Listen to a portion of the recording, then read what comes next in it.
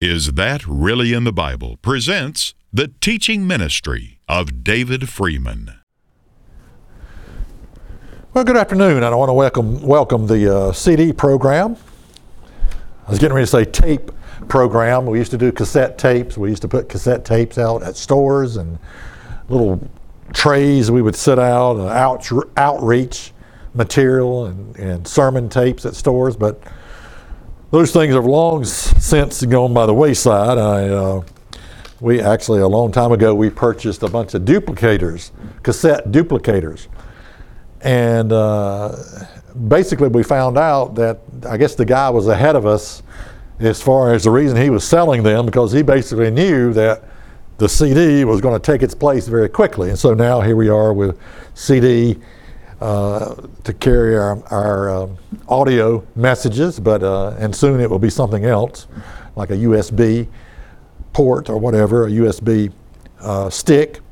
But anyway, what I want to talk about today is the perfect father. Now, if I ask you the question, how many of you had a perfect father? And I'm not talking about, God the Father. I'm talking about your earthly father. Now, really, I would expect no hands to go up because, I don't know how many perfect functional family systems there are in our society. Someone said that there are no perfect functional family systems, that every family has its dysfunction in some area. And I would say that's very true. Every family does have its dysfunction in some area. Now, as I go through this is not to blame your parents or your father or anything like that. It's not to say I'm pointing the finger at them or anything like that. I don't want to go there. But basically, in my family, I almost want to say I had an absentee father. It was not that he was not there. He just never really took the time with me. I was the last child to come along, and I often think the firstborn gets the most attention, I would say. And it was not that he was a bad man or a bad father or anything like that. He was a good provider. Now, there is an illusion out there that I think some fathers can fall into. As long as I am a good provider, and I'm not knocking that, I'm not saying that's not important. I mean, nobody wants a deadbeat father that doesn't work. But the illusion is, as long as I am a good provider, I will be a good father. That's not necessarily true. It takes a little bit more than that to be a good father, just simply, providing for your family. And so, the idea is I go to work 8, 10, 12 hours a day. I come home, sit on the couch, don't pay anyone any attention, don't pay my wife any attention. She cooks supper, or I eat, go to bed, whatever. That's that. No, there's more to being a good father than just being a provider. For me, I really didn't know my father. I remember there was a creek where we used to go down to and get some sand for our work that we did. We did masonry work, and we made precast stone. And down at this creek was this beautiful white sand that we would use to mix up our color with. The reason we used it was because it was pure white. It was like white like salt. And we would gather that stuff up. And me and my father, on a rare occasion, was down there, and he put his hands in the water, and he looked at me, and he just shook his head, and he said, you're almost grown now, and we didn't get to do the things that, maybe I promised that we would do, and here you are, a young teenage man, and I could tell that his expression, his tone of voice, that it hurt him deeply, that how quick the time had flown by. Then I remember actually leaving home, and I had an old Chevrolet truck, long bed truck, piece of junk, and we were loading up a kitchen table at my sister's house, which my sister lived right below my parents, and she had given us this kitchen table with scratches all over it, but it was the best that we could do. And I think my mother told me, she said, David's leaving. We had built our home, and this would be the last time I ever was at my parents' home. And the look that came over his face, I mean, he came over there and talked to me, and to this day, I can feel in my heart the emotional pain that he was feeling, because he realized, okay, that's it. The last child is gone. The last child is moving away. And I have a unique gift, although I think it's a curse sometimes, of feeling other people's emotions. You know, I don't necessarily like that. I wouldn't recommend it for others, but for me, it's a reality of feeling other people's emotions. And he was feeling deeply hurt at that time because I was leaving. And then we have, you know, defining moments, and that I think mold and shape us. I remember one defining moment where my father wanted me to go to the ticket booth, and I was probably 9, 10 years old, and I was shy, scared little boy, I guess. Didn't like talking to people. Still don't like talking to people, actually. But it's amazing. I guess talking to a group is different, but one-on-one, whatever, I never did like that. But but he told me to go to the ticket booth to ask the price of a ticket, and I didn't want to go, and I kept hemming and hawing, and he just finally said, "Okay, go back. Go." He said, "I'll go do it." And as he was walking up there, I ran up behind him, wanting to help. I guess wanting him to maybe teach me how to do this. And he turned around and he said, "Just go back to your mother. Just go back to your mother." And I think as a child back then, I interpret that as rejection, And in a book I've been reading by Mark DeJesus, he says rejection's number one mission is to project a sense of separation from the love of the Father.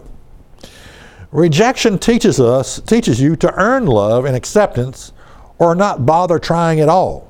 Most people bounce back and forth between the two, to either earn this love or not bother trying at all. Just forget it. Okay, all right. And it's from a book by Mark DeJesus, Exposing the Rejection Mindset. Now I want to read you a little story about rejection, and some of you may be able to relate, some may not. Just depends on what type of family system you came from. This is sort of a sad one, divorce, and divorce is always, it was Billy Graham that said about divorce, he said you can't unscramble an egg. He likened divorce like trying to unscramble an egg. But he's in Mark DeJesus' book, The Rejection Mindset. He said, he's telling the story of James. James said to me, he said, my dad told me he loved me all the time. Hearing the words, "I love you," was not the problem. What brought deep pain and unresolved sorrow to James' heart was that his biological father never acted on those words. The phrase, "I love you," actually became a cheap set of letters put together. His father left home when he was very little. In the process of separating from his mom, James' dad promised he would stop by to pick up the boy on a regular basis so they could hang out together. His father did not follow up on his word.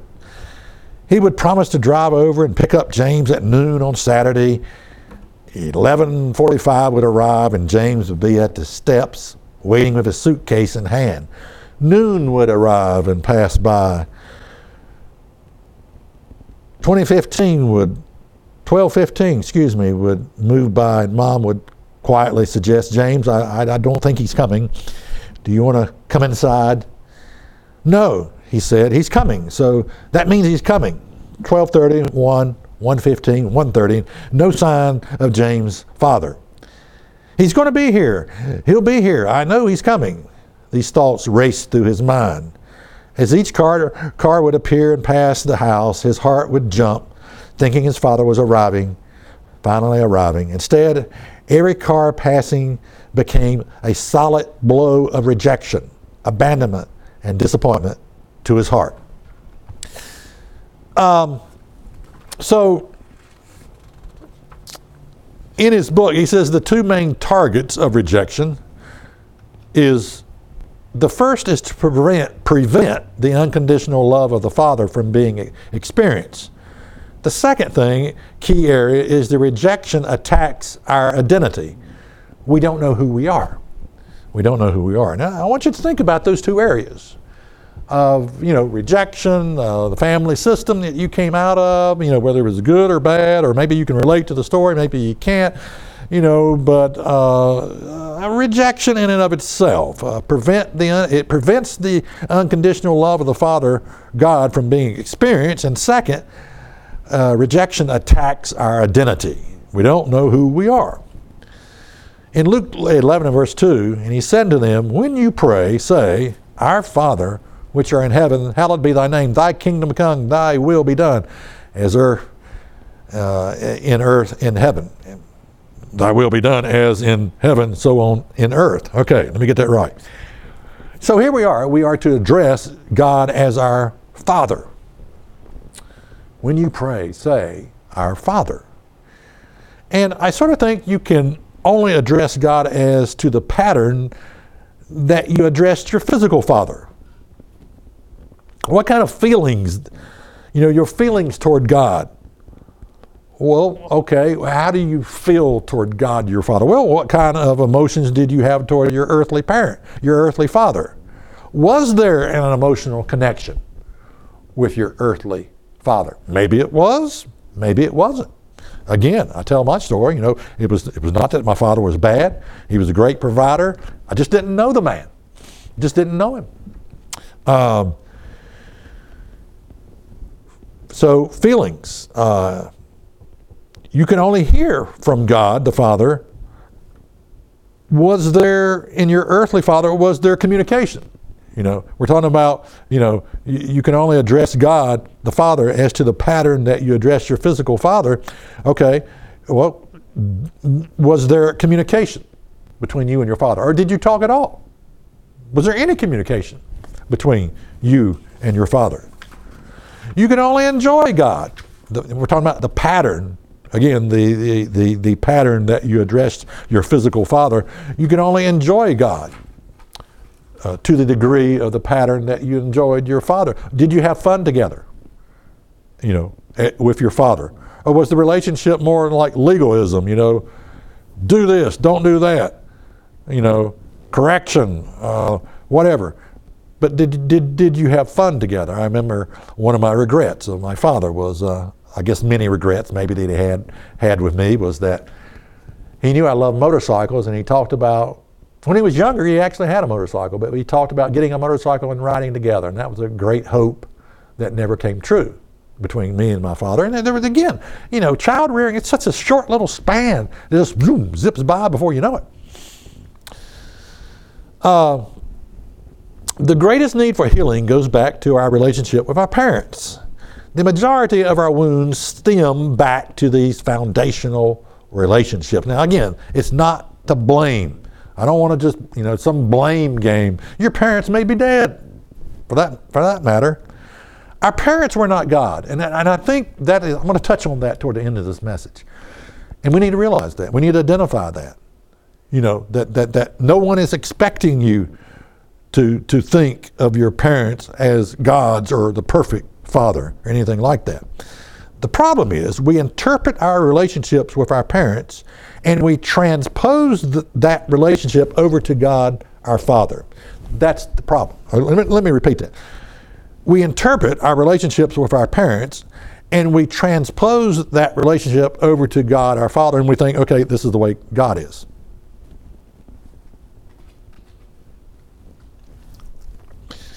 It's the healing of our hearts that has been waiting to happen for a long time.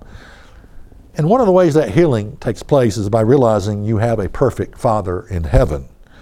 And one of the things you want to do is quit transposing that relationship onto God. Because I did that, I think, for a long time. I always thought, okay, I've sinned again. And that image of rejection came back to me when I would go to God, of my father turning to me when I ran up behind him and saying, go back to your mother. And I always thought, okay, because I've sinned again, one day God's going to do that. God's going to just say, go, I can't tolerate this anymore. And again, we all get frustrated at our kids. I mean, what parents doesn't get frustrated at their kids from time to time? We all do. So we're going to look at 3 areas of a healthy home environment. I want to ask, did you have this? Number 1, acceptance and approval. The home needs the voice of the father's love, acceptance and approval. It must be spoken regularly. I love you. You're a good son, daughter. I love you, princess. I'm proud of you. Did you hear that in your family? Now, in my family, it was not that I didn't doubt that my parents loved me, but they never said it. They just, they grew up my mother grew up pretty much in a Great Depression, recession or whatever. They picked cotton. She had a non-emotional father herself who never uttered the words and couldn't utter the words. So in our family system, I love you is something that we didn't hear. I didn't doubt it, but what Mark says in his book, Mark DeJesus, he says it's critical that you hear that in your family system. And I know in our family, with Rebecca, our daughter, that it just came natural. It just came natural. I mean, I don't know why it came natural. I didn't learn it from my parents, but I love you. I love you. We tell each other that still to this very day. So verbalizing that, I think, is critical. So you may want to consider that. Second, healthy home environment is the father provides a covering. Any man that takes a position of healthy leadership establishes a blanket of covering to the household. They feel safe and protected in their journey, knowing that dad has their back. You might ask, was that the environment you grew up in? Your parents had your back. Third, identity. The third healthy home environment is your identity. It's the father's job to tell you and to show you who you are. Without the establishment of a proper identity, one will flounder back and forth in life without a steady rudder. How true it is. Identity. So you may want to consider those 3 areas. Did you have them? And he says in his book, the majority of people on the planet have not experienced these blessings from their father. It's sad. It really is. Now again, I don't want you to consider this. I don't want you to beat yourself up. I don't want you to look at yourself, well, I wasn't a good father in this area and in that area. The problem is with parenting, no one taught us how to be a good father. You pretty much picked that up from your own experience with your parents. I mean, you can only pass on what you don't know. You don't know that you don't know it. So you can only pass these things on, and no one taught us how to be a good father, a good mother, whatever. None of us come from a perfect functional family system. I really don't know what it would take as a father to represent God the Father. In fact, I think it's impossible. In other words, to be a perfect father on this earth, is me being a perfect father, is that possible? No. I thought I was a pretty good father, but with our daughter, Rebecca, me and my wife, I thought I was a pretty good father, but I made mistakes. I wasn't perfect. But things, I just want to list a few things. Forgiveness. Yeah, I think that's important. I think asking for forgiveness from your wife, asking for forgiveness if you make a mistake from your children, your daughter, your son. I think that's important. Correction, yeah, that's important. Whom the Lord loves, He corrects. Communication is talking. Having a good time together. We did a lot of things together as a family when growing up with our daughter. I mean, we went a lot of places. I was self-employed. I was blessed to be able to take off time. And we just did a lot, exploring caverns, going to this place, that place. We did a lot of things together as a family. Sacrifice is another thing that it would take to be a really good parent, a good father. Sacrifice homeschooling. That was a decision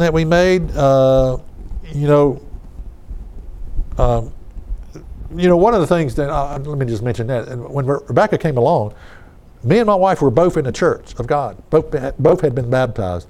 That too was a great blessing, because we were on the same page. And so we made the decision to homeschool. That was a sacrifice. Teresa would be a stay-home mom.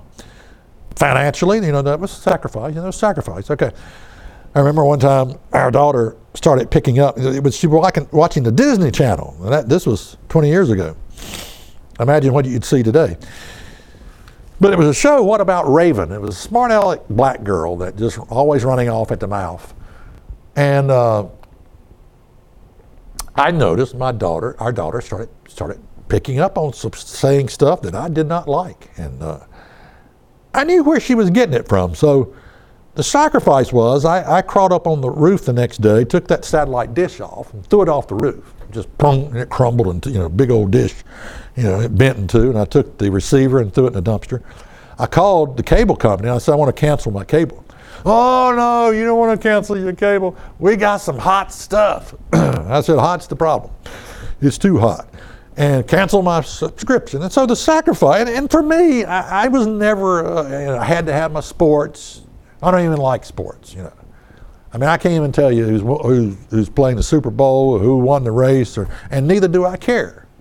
Basketball, football, I don't care. I don't care about any of that stuff. So it wasn't that much of a sacrifice for me just to cancel my cable. It would be for some people, I guarantee you that. But what I was amazed at is get rid of the source, get rid of the problem.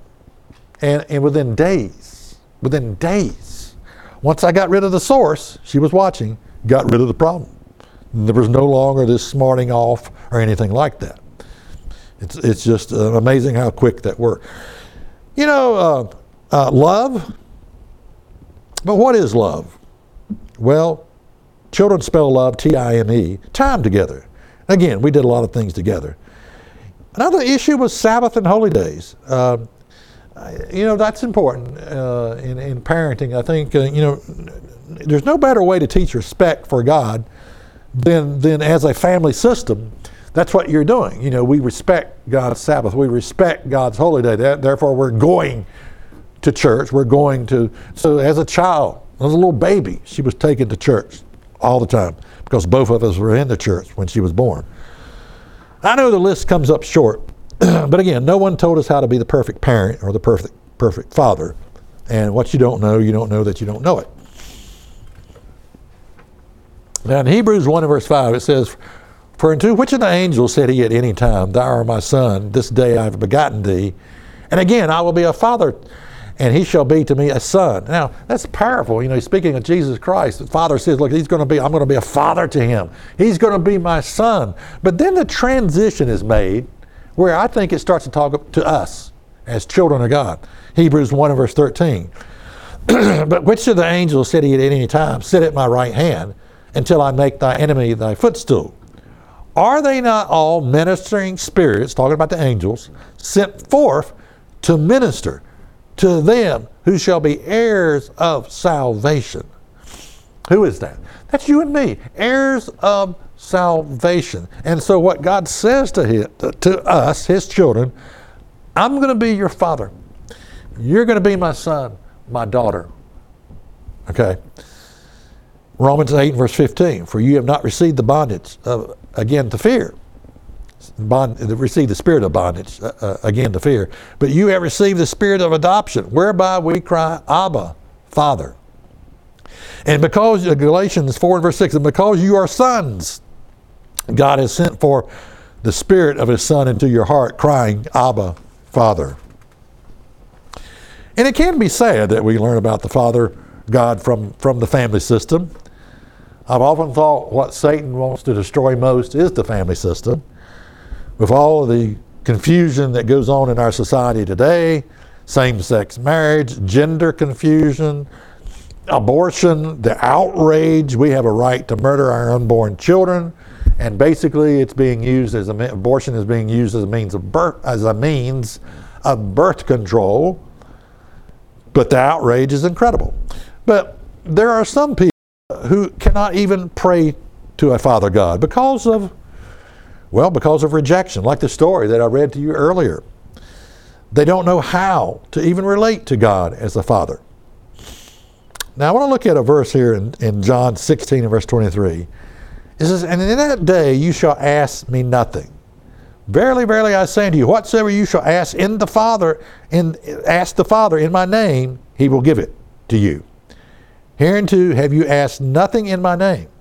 Ask, and you shall receive, that your joy may be full. This is a direct, what Christ is encouraging is a direct relationship with the Father. We communicate with the Father. We go in Jesus' name, yes, I understand that. But Jesus is not going to pray to the Father for you. Okay? He's not, well, let's notice what it says here. John 16 and verse 26. At that day you shall ask in my name. And I say not unto you that I will pray the Father for you. Notice that. And I don't say to you, I'm going to pray for the Father for you. I'm not going to do that. For the Father himself loves you, because you have loved me and have believed that I came out from God. So what Jesus is saying is, when I ascend, you will not ask me for your needs. You will go to the Father. You will go in my name. That's your access. You go to the top level. The top level. So, how do we, the love chapter tells us love is patient, love is kind. And I think a lot of times we look at this and we think, well, maybe I don't fit all these categories. Maybe I don't have all this. I don't have the love I need. I need more love. But I want you to consider these are the characteristics of God, the Father. He is patient. He is kind. He's not boastful or envious or arrogant, rude. Doesn't insist in his own way. He's not resentful. He doesn't rejoice when you're in wrongdoing or when you make mistakes, but rejoices in the truth. He bears all things. The Father believes all things. He hopes all things, endures all things. His love never ends. I sometimes think we need to read that a little bit differently. As far as the love chapter, read it from these are the characteristics of God our Father. So one of the closing points here about the Father. I mentioned earlier that the problem is we interpret our relationships with our parents and we transpose that relationship over to God our Father. I mentioned that I always had, when I sinned, I had a problem with rejection because of that moment of rejection that I experienced with my father. And I was transposing onto God something that had happened in my physical existence with my father. And it was interesting. I was talking to my sister, and of course she heard this message before, and she said, "I never did that. I just never looked at my, as God and made the comparison to my father." And I got to thinking about that. At first I told her she was strange that you didn't do that, but I thought, that's a healthy relationship. Because our earthly parents, all they had was in some cases the dysfunction that reared them. Then you'd have to go back into their families and their parents and their grandparents and and you see how they were molded and shaped. Why would we expect, some kind of perfect family environment? And why would we transpose what happened back then onto our Father God, who is perfect? We shouldn't do that, is my point. We shouldn't be transposing that. I think it's a deception. It may be nothing more than a deception that Satan uses to distance you from God the Father. So, closing points about the Father. We have a Father that is perfect, God the Father. A Father that will never reject you. I had to learn that. A Father that will never reject you. A Father that wants to communicate with you. A Father that wants to have fun together.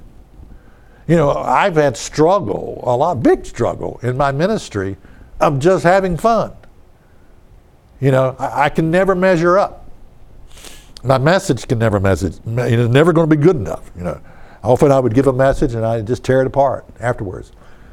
And so it's taken, I'm still working on it, you know, having fun doing what I'm doing, having fun ministering. A father that calls you a friend, a father that loves you, a father that forgives you, a father that is proud of you, a father that will never leave you nor forsake you, a father that says, ask me whatever you need and I will give it to you. Come directly to, you know, direct access to the Father God. Ask me for whatever you need. You know, Jesus said, I'm not going to do it for you. You go directly to the Father. Ask me whatever you need and I will give it to you. We have the perfect Father.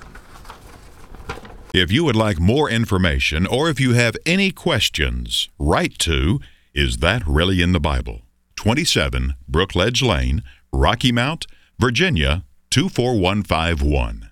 Or visit us on the web at isthatreallyinthebible.net.